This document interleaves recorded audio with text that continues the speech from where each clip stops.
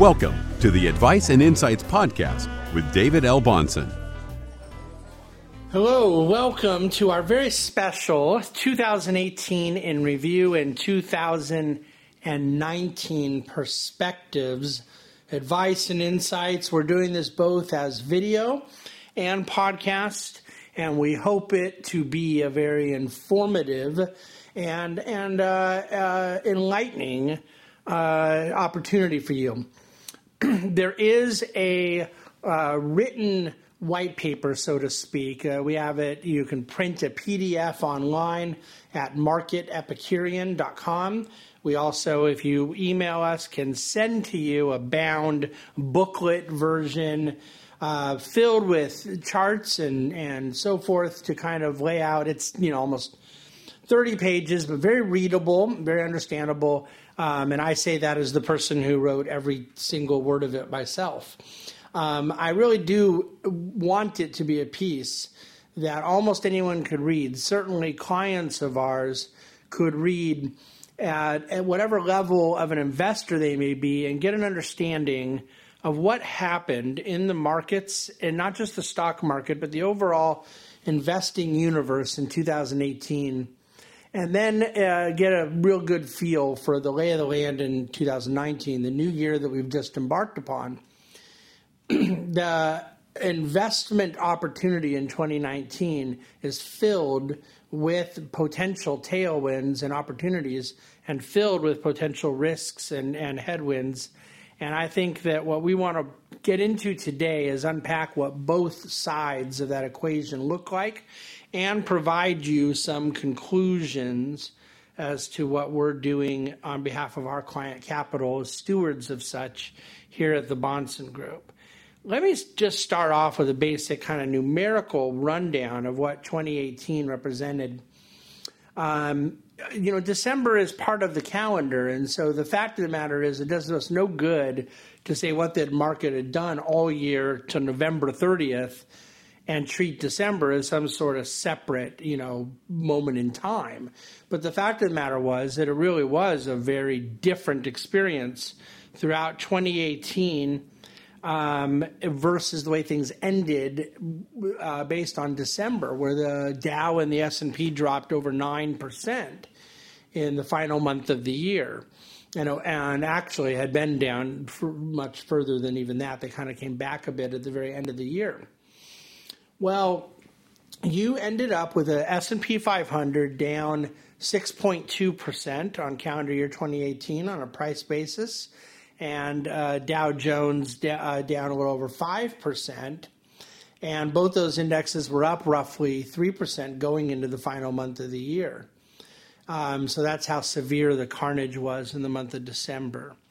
In terms of the rest of the world, let's stick with stock markets. Europe didn't fare better. It fared actually significantly worse, where you had Germany down 21%, France down 11%, Spain down 15%. The United Kingdom, Britain's market was down 12% on the year, although it had been even up until the month of October, and that's when we exited our position, and it literally dropped all 12% in the very final month of the year as a lot of the Brexit turmoil picked up again. So Europe was no place to hide at all, down mid-teens on average, significant double-digit losses there. Emerging markets actually fared better on a relative basis in the fourth quarter, and particularly December, but we're down on the year 15%, probably as far as the major asset classes go, the worst performer. When you look at the fourth quarter of emerging markets, it was down 7.5%, and you had the Dow and the S&P down about 13% in the fourth quarter. But on the year, emerging markets fared even worse. So in equity markets, there was no real place to hide. I think it was the single country of Qatar that had the best performing index on the year. Then you go into bonds, though, and this is, again, a really fascinating story, and I'm going to be elaborating on this in a moment. But the bond market there's an index called what we used to call the Lehman Ag. It's now the Barclays Aggregate Index. It's treasuries, agency mortgages, and investment-grade corporates. And so there's no frills in it. It isn't including high yield and emerging markets debt. It's just your vanilla bonds, treasuries, corporates, agencies. And it was down all year, 11 months of the year. And then in December, as bond yields dropped so much, it rallied dramatically and ended up on the year 0.1%. So just barely by a hair up on the year. And so it ended up avoiding that thing I had been talking about a couple weeks ago of both the stock market and bond market being down in the same year. That it hadn't happened for a Treasury bond and the S&P 500 to be down in the same year since 1969. And there's a reason. It's very hard to do, and it didn't happen again last year. So we're looking at 50 years now. There's a lot I'm going to unpack about that. And what it means to investors, what we learn from it, what we think about it going forward. But essentially, the bond market spent most of the year slightly down, and at the very end of the year, barely got in positive territory.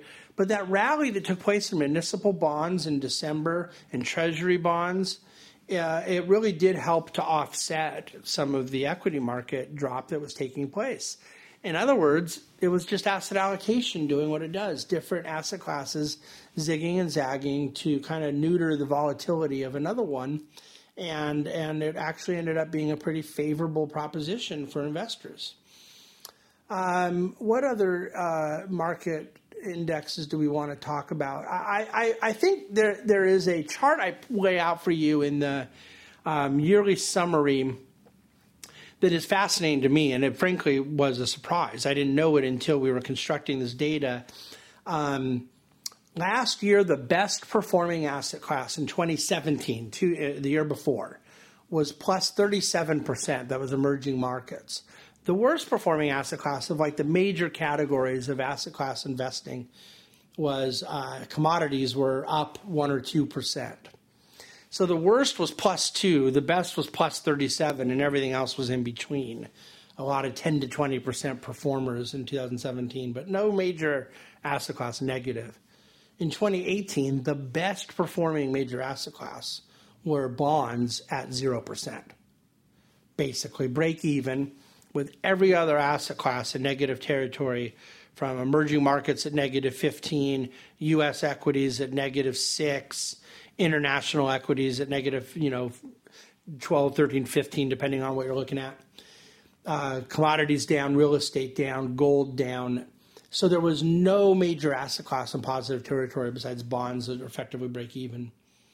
The point I'm making is that it was not a year of a bloodbath like in 2008 where an awful lot of things were down 20, 30, 40%. And yet it was not a year where there were huge dispersions or opportunities. Something's up 20, something's down 20. It was just a year in which virtually every asset class was in a slightly negative territory, dramatically negative in fourth quarter, on the whole year, slightly negative. And you could look at it from one of two ways. The fact of the matter is stock market had been up 9 years in a row. 2011 and 2015, the U.S. stock market was basically flat. It was positive with dividend. It was negative by a hair without dividend. But still, it wasn't a negative total return. And then now you finally have your first negative year in 9 years, and it was down 6%. So, things can get a lot worse than that. And yet, it wasn't like we were getting these outstanding returns from other asset classes to offset. Now, the alternative space bode very well in 2018. And of course, by definition, alternatives, it depends what alternatives you're invested in. It's not a monolithic story. I reiterate one of the most important investment truisms I ever learned in our Market Epicurean piece when I remind you that alternative is not an asset class, it's an asset manager. It depends how that manager, that strategy that has a lot of particularity to it may perform. But when you're getting 5, 6, 7% positive returns in various alternatives while your stocks are down 5, 6, 7%, that 10 to 12% outperformance does a lot to buffer that downside and kind of create a smoothed effect. So it was a year in which asset allocation did what it was supposed to do. And there was a period of time earlier in the year where bonds and stocks were heavily correlated. And when your stocks are dropping, your bonds are dropping too. And it wasn't, creating that zig and zag effect that investors call on and rely on and need during periods of turmoil that asset allocation is designed to do. And yet for a full year, and particularly in the fourth quarter when things really got hairy, it very much worked. And particularly for those, at the Bahnsen Group, we're very big believers philosophically in the way we execute around the alternative asset world, and that was something that did very well.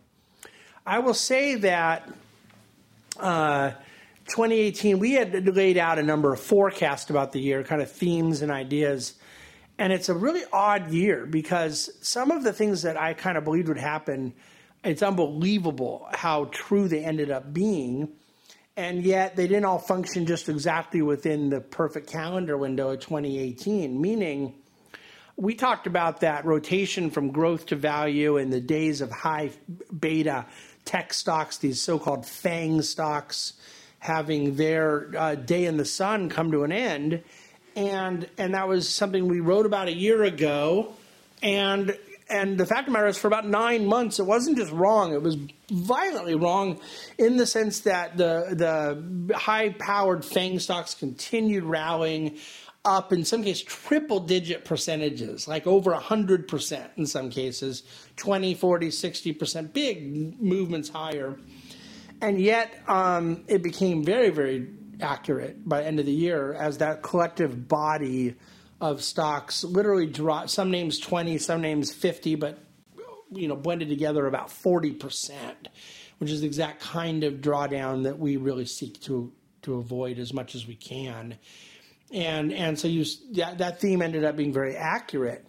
Now, to say that the rotation from growth area to value which is growth has been outperforming value so dramatically for so long, to say that has actually come to fruition is really difficult to rationalize in 2018 because, again, for 9 months of the year, growth far outperformed value. But definitely in that fourth quarter, you see value's outperformance over growth moving really substantially. Some great charts to this effect in our paper. So kind of a mixed result there. It was very true at the end, not very true earlier in the year. We talked a lot about small cap as a theme in 2018, believing that there was a whole segment of smaller capitalization companies that would not be as affected by a strengthening dollar. They tend to be less global and multinational players, and that were kind of underappreciated beneficiaries of reduced corporate tax rates. And again, it was something that not only ended up being true, but it was far more true than I would have anticipated for a significant part of the year.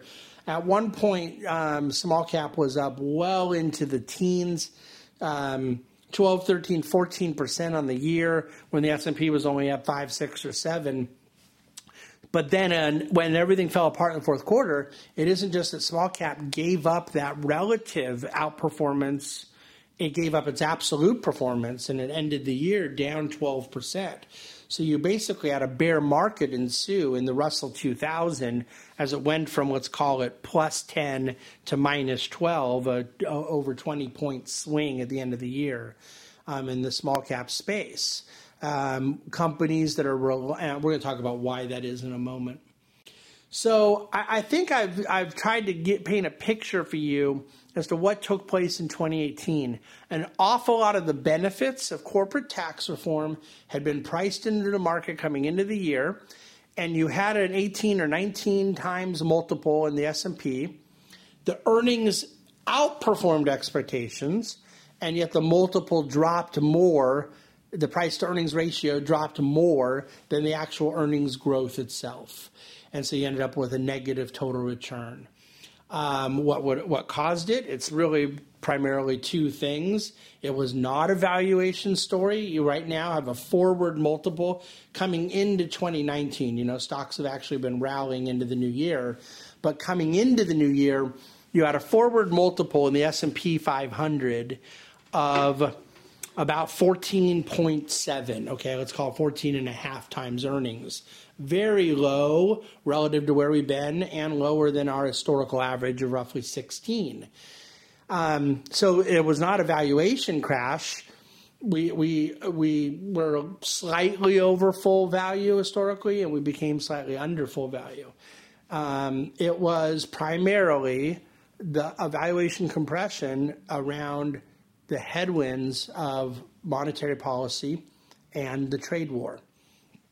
And you see time and time again rate-sensitive stocks, high PE stocks that are relying on that kind of high valuation, which implies a low rate in the market and high amount of liquidity in the economy, getting punished late in the year, as the Fed perhaps went a bit further in their tightening than the market expected they would, and certainly than the market wanted them to do.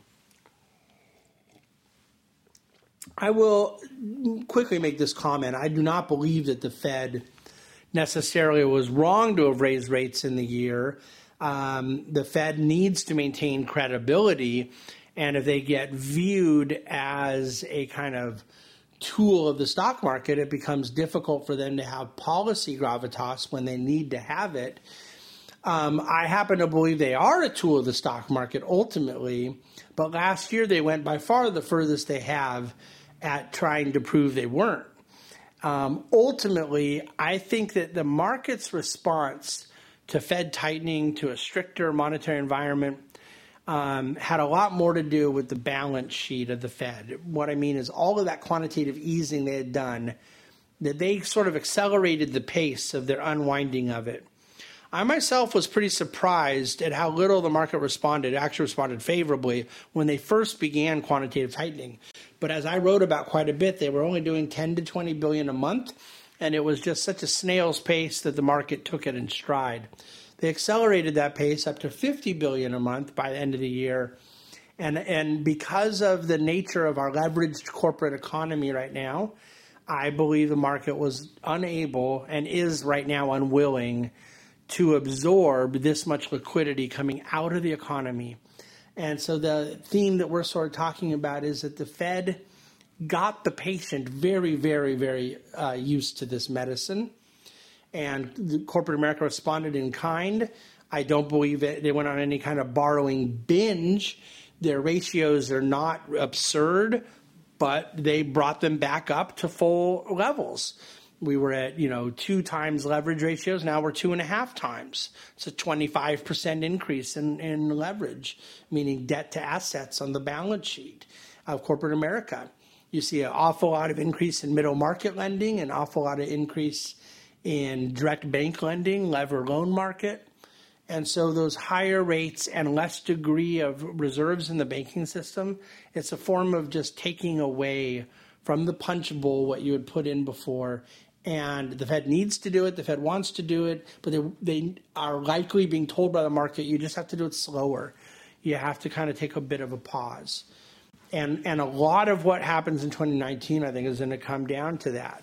The big rally we've had into equities so far in 2019 is a byproduct of the Fed seemingly blinking last Friday and saying we need to kind of just, take this slow. So the Fed definitely by the end of the year and their seemingly aggressive stance towards undoing a lot of what they had done in a very dovish monetary policy, a very loose monetary policy, was a big part of why I think the market finally began revolting. But then the other element was the trade war that we talk about, the amount of businesses that are right now not investing in new projects, that are hitting the brake around certain endeavors, that are seeing their order books slow down, decreasing durable goods, capital goods, inventory buildup, ISM manufacturing, all slowing down to the second half of the year after that trade war began to accelerate, higher tariffs being imposed both ways on exports and imports, and a lot of question mark as to how much worse this could get.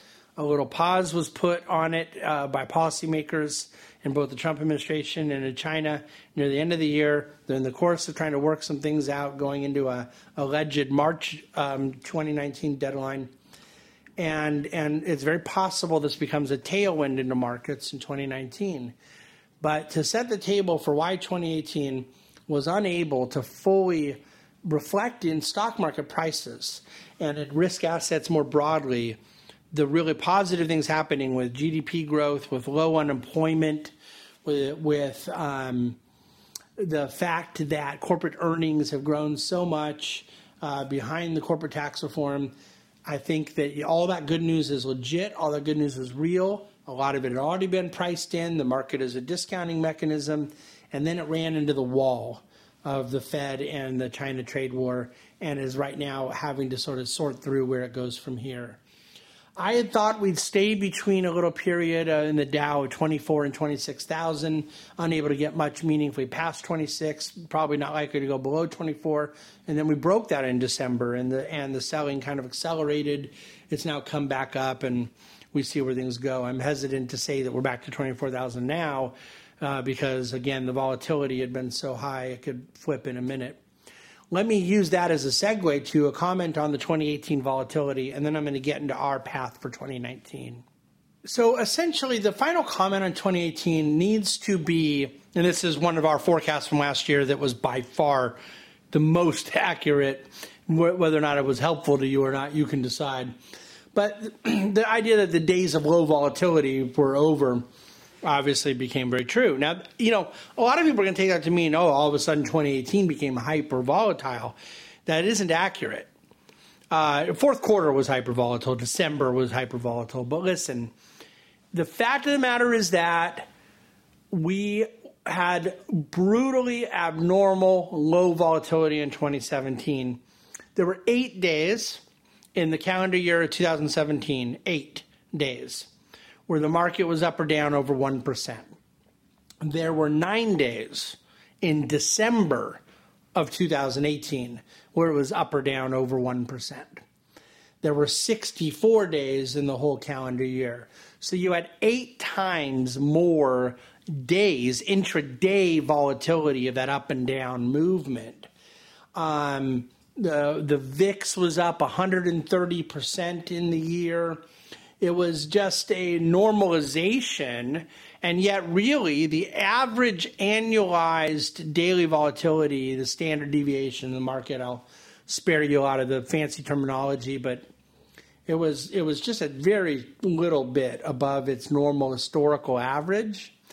And so we really kind of had a restoration of normalization in the volatility of the market. And that enhanced volatility, normalized volatility is a byproduct of the Fed being less available to offer an assist to markets when we were living in this period of financial repression, of 0% interest rates and quantitative easing and all that.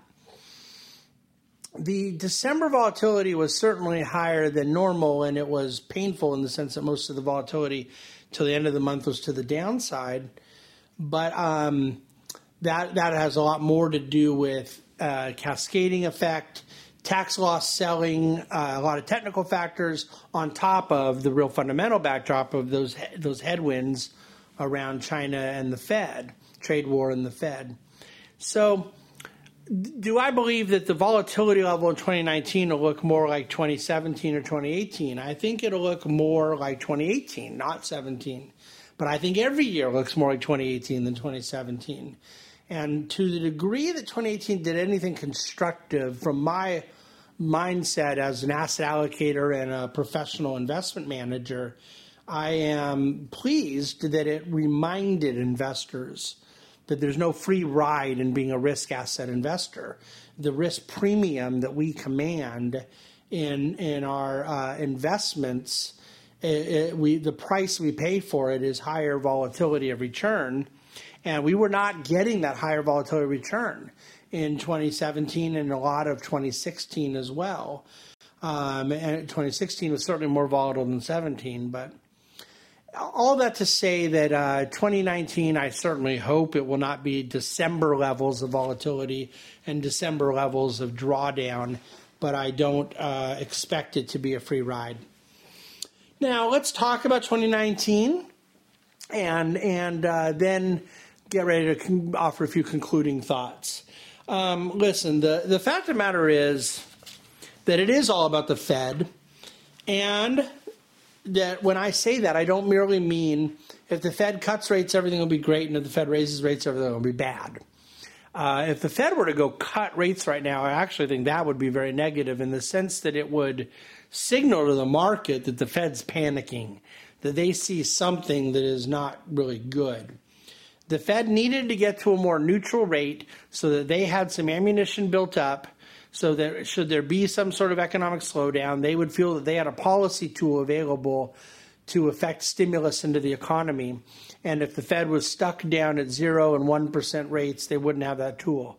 It's debatable if they have it now, but at least they have a positive real rate for the first time since the financial crisis, as we sit here at about a 250 basis point Fed funds rate. Would I like to see that over 3% next time the Fed needs to actually cut? I would, but I don't think the Fed now is able to do it. The market has sort of scared them into place.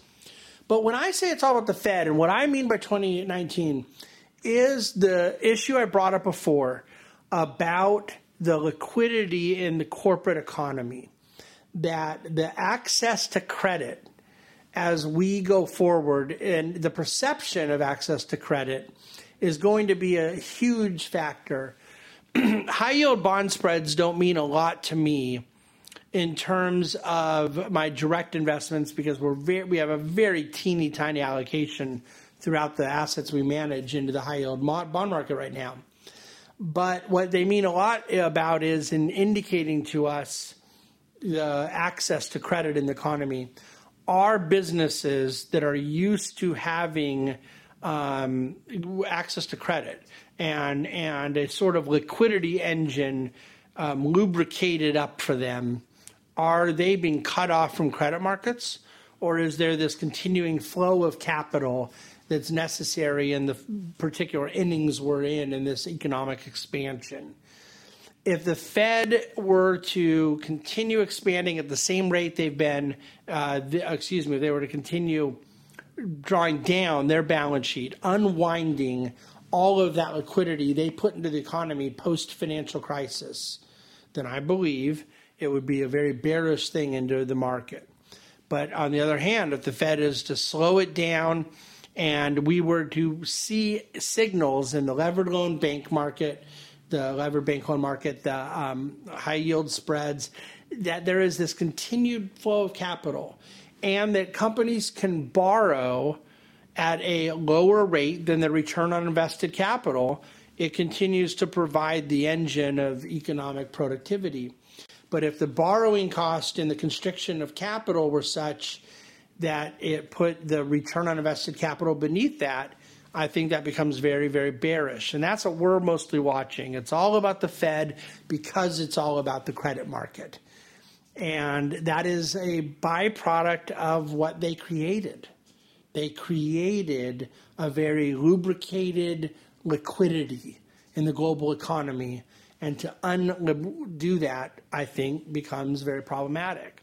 So we have to monitor that in 2019, and it is a binary deal. It could be a big headwind or it could be a big tailwind, but I don't see any scenario where it becomes really neutral. Incidentally, the Fed is right now in the Fed futures market. It is showing, the market is saying that they do not believe the Fed will raise rates once all year. The Fed is still saying they plan to raise rates twice. There's even a small chance priced in the market, and not super small, it's 15 to 20%, saying that they think the Fed may cut rates once this year, but there's practically a 0% probability implied in the federal funds futures of any rate hike at all this year. So the market at least is telling you right now the Fed's going to stay flat all year. Brings me to our second theme. Very much, it's really not a new theme because I've been talking about it for months and months, but it correlates to the first about credit markets, corporate confidence, the CapEx, capital expenditures, business investment. We don't believe that the economic expansion can continue. It would be long in the tooth as wages keep growing. unless there was an enhancement to productivity. Productivity would drive revenues higher. It would drive profits higher, but it would hold unit labor costs flat, basically, because we'd be getting, even though we're paying more for labor, we'd be getting more out of it. You follow me? So you have this enhanced productivity, and that enhanced productivity, I believe, has to come from an enhanced capital expenditure, more R&D, more technology spend, more plants and factories, and just basic spending towards the investment of the business. That is something that was happening in spades in the Trump administration. You had dramatic capital expenditure growth, business investment growth, particularly in the first and second quarter of 2018. It completely came to a halt in the third quarter. We're waiting to get our fourth quarter numbers in GDP. I don't expect it to be pretty in this category. And I think a lot of that has to do with the headwind of the trade war. And so we'll see how that plays itself out. We are very bullish in 2019 on emerging markets. Now, a lot of people may say you're bullish on emerging markets every year.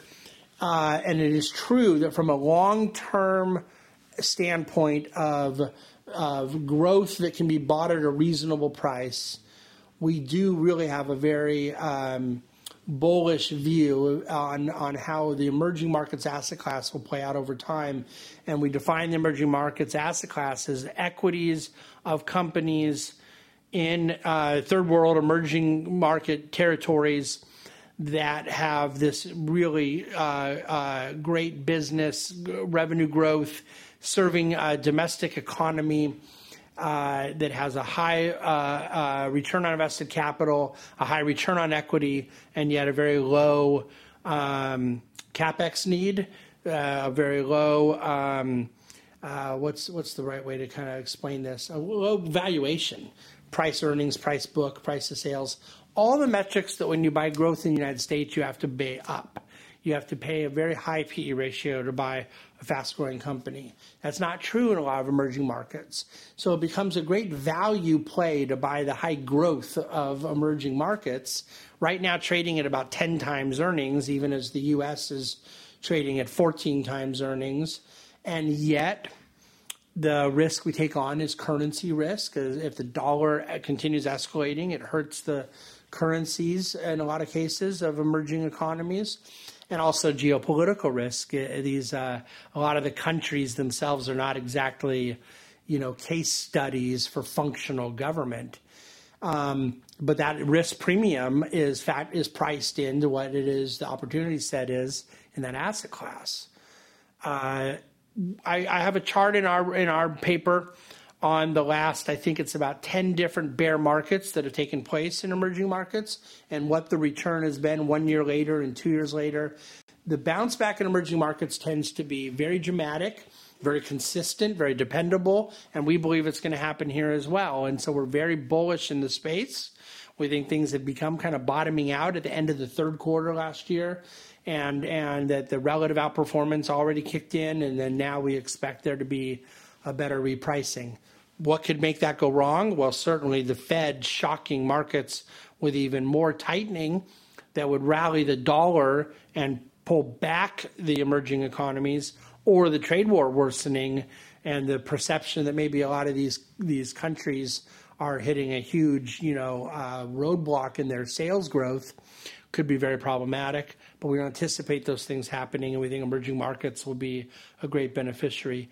But with that said, we also are very bullish on the alternative investment world. And I spoke about how well that did for us at the Bahnsen Group in 2018.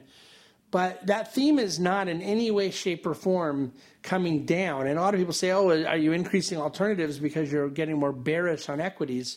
That's not the case. We're very neutral on equities. If you were looking for just kind of a 3-sentence summary, what do you think of the three major asset classes in 2018? We're kind of even weight in equities, a little underweight in bonds, and a little overweight in alternatives. So the fact of the matter is our heavier view into alternatives is more about our view of the bond market than anything else. We're never going to say let's not own bonds. The fact of the matter is that people saying, oh, interest rates are so low, bonds are going to go down. They've been saying it forever. It's year after year after year. and the bond market continues to eke out positive returns. There's a reason for that. There are various long-term secular dynamics going on right now, and the long bond yield has been very stubborn. And the long bond yield responds to the short bond yield that the Fed left at 0% for basically a decade. And so it forced a new paradigm of lower long-term bond yields, and all of a sudden break away and say, oh, the 10-year Treasury is going back to 4.5%. The idea that's going to happen overnight is insane. And so I think that the bond market becomes a place to diversify deflationary or recessionary concerns in the economy and the stock market. To the extent those concerns don't surface, the risk assets are going to give you a lot of return. The bond market may putter around, but it's a needed diversifier for a balanced investor. The alternative space enables us to replace some of the risks of the secular factors in stock and bond markets with altogether different risk. It brings down our beta, our direct market correlation, and we take on the risk of our manager executing, of our manager producing good results, of the chosen strategy, of finding mispriced securities and relative value arbitrage working. There's a risk in that, but it's a risk we're willing to take to help diversify away some of those other risks. So we like the heavier focus on alternatives. Well, alternatives have a very hard time standing out when everything in the world's going up. So you talk about a 2017 environment where everything was going higher, as I alluded to earlier. It was not as standoutish for alternatives. You talk about a 2018 where everything was going down. It was very standoutish for alternatives. You get more dispersion of results, maybe some asset classes up, some down in 2019. It gives you an opportunity for alternatives to stand out. Best of breed managers delivering a lot of alpha. That's our view into 2019. So we're overweight into the hedge funds and some of our alternative asset investments. We are negative on housing in 2019. It would be really difficult to justify not being there, and this has a lot to do with our view on any asset class that has a rising price of money. To the extent rates go higher and an asset class relies on borrowed money, then the price of money has gone higher and it brings down the value of the underlying asset class. It's just math and economics. But you also did have a really substantial run that put things at, I believe, a stretched valuation. We do not believe there'll be a housing crash nationally or even in given local markets. We believe there will be a kind of healthy correction that will end up boding well. You're going to hear all the talk all year about, oh no, things are bad in the economy because housing's slowing down. Our view is, oh yes, things can be good in the economy because housing's slowing down. Because it will enable a more efficient allocation of capital if you get a right-sized, right-priced, right-valued housing sector that can then reallocate that capital into healthier forms of production and consumption. Affordability is not a negative, as in our view. So that's our view on the broad housing market, and obviously it has a high local dimension to it as well. The energy story is one that has required a lot of patience to the extent people are looking for big escalating stock prices. And I don't know that that's going to change this year. I do think we've already this year seen a really healthy repricing in the midstream sector. When I say healthy repricing, it's up double digits already this year. And I have no intention of selling any of our exposure there for quite some time. I think it wasn't just 10 to 15% undervalued, it's 30 to 40% undervalued. But we have no forecast for you as to when the prices of oil and gas pipelines and energy infrastructure will reflect the real story playing out. What we do have is an incredibly high and attractive current cash flow, high yield, high spread of yield over the bond market that is being achieved, that has been achieved through this whole period of time, high yield and high growing yield, that frankly will continue into 2019 as more service projects go online. And we think that you see that kind of stabilization in a sector that has lacked it. Now, people say, well, what's oil prices going to do? That's not the way we'd be invested into it. Oil has also moved up dramatically in the early part of 2019 already. It was up most of 2018. It crashed hard at the end of 2018, as so many other things did. But we do believe that somewhere between $55 and $75 oil is much more likely than between $40 and $50 oil, based on supply-demand factors and based on the geopolitical reality of what level of oil prices OPEC countries need to see to fit a lot of their other agendas. So we like the energy story, and then the market has not liked it for a while, and that makes us like it more, but we think it requires patience. And I am very glad to say that while we have to exert that patience, we get paid handsomely through the form of the dividend and cash distributions. The final theme of 2019 I'll share with you, give you something to think about that dovetails into a broader message, is deja vu all over again, the place we find ourselves in 2019 and how eerily similar it is to where we found ourselves entering 2016 and where we found ourselves near the end of 1998. It goes back in time a bit. In 1998 first, tell me if any of this sounds familiar to you, and I already gave away the conclusion. GDP growth is growing, unemployment is very low, the stock market has come off some really, really solid years. There's a real concern of global slowdown, and the stock market now has started to reverse, and there's a concern that may mean that the overall economy were to slow down.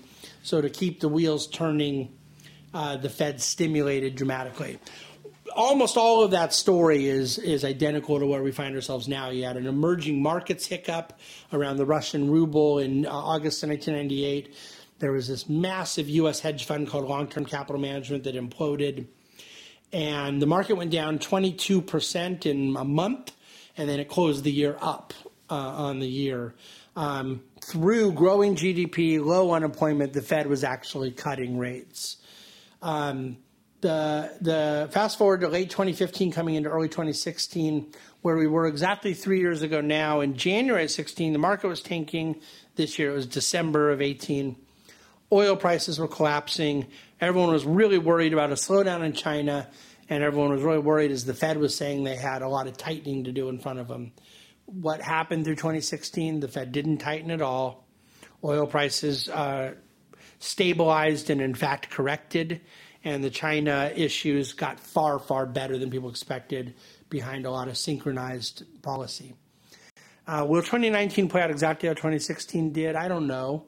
I think it's very possible. It won't be exactly the same. No year is ever exactly the same as another. But when I look at the mentality, when I look at the macroeconomic conditions, and when I look at the things people are worried about that are not present now, that are similar to the paradigm of early 16 and of late 98. That's the deja vu feeling I get. I don't believe the Fed is capable of saying, hey, risk assets be damned, we don't care. I believe that they are afraid of the market telling them they're getting something wrong. And that's what took place, and there's plenty of other precedents besides 98 and 2016 of that. But I think ultimately the China issues, the overall global slowdown, the dollar getting ahead of itself, retreating, I think that's what you're going to see in 2019. Now, do I have 100% conviction that it's all systems go this year? I do not. I know we're in late innings of a cycle in both business expansion and a stock bull market. So if anything, I'm grateful that we got a chance to buy assets at lower prices after the December correction. But I think you want heavier alternative weighting in 2019. And I think you want to keep your equity positions in line with what is the suitable asset allocation for your own profile as an investor, because those headwinds are still very real. They haven't gone away. but I don't think people want to pull back and become hyper defensive, come to cash, and then say, I plan to come back in once markets have corrected 15, 20%. It's insane to me. So the right response for us is to be able to have a certain kind of squishy middle where we pull back but stay properly exposed, focus on bottom-up quality, play the rotation from growth to value. If we want more octane and juice, play emerging markets and allow good fundamentals to recapture their valuation in the energy sector and financials and in the overall dividend growth names that we believe in so much. I think it's the right posture for someone to be equity neutral, slightly underweight bonds, overweight alternatives, focus in energy, focus in alternatives, and expect that the Fed will not end up being your enemy this year, but how much they'll be your friend remains to be seen. Those last few sentences is pretty much, you could have just fast forwarded right to the end of this and gotten the whole bottom line. I'm going to leave it there. I know it's been a lot. There's a long video and long podcast, and I appreciate you listening and viewing through it. We really hope you'll get a copy of our white paper, read through the materials in there, send it out to whoever you'd like. It's something that I feel really accurately captures our viewpoint as we enter 2019. And speaking of entering 2019, I wish you and yours a very happy new year. We cannot wait for what the year has in store, and we encourage you to reach out to us anytime, any questions. Thanks again.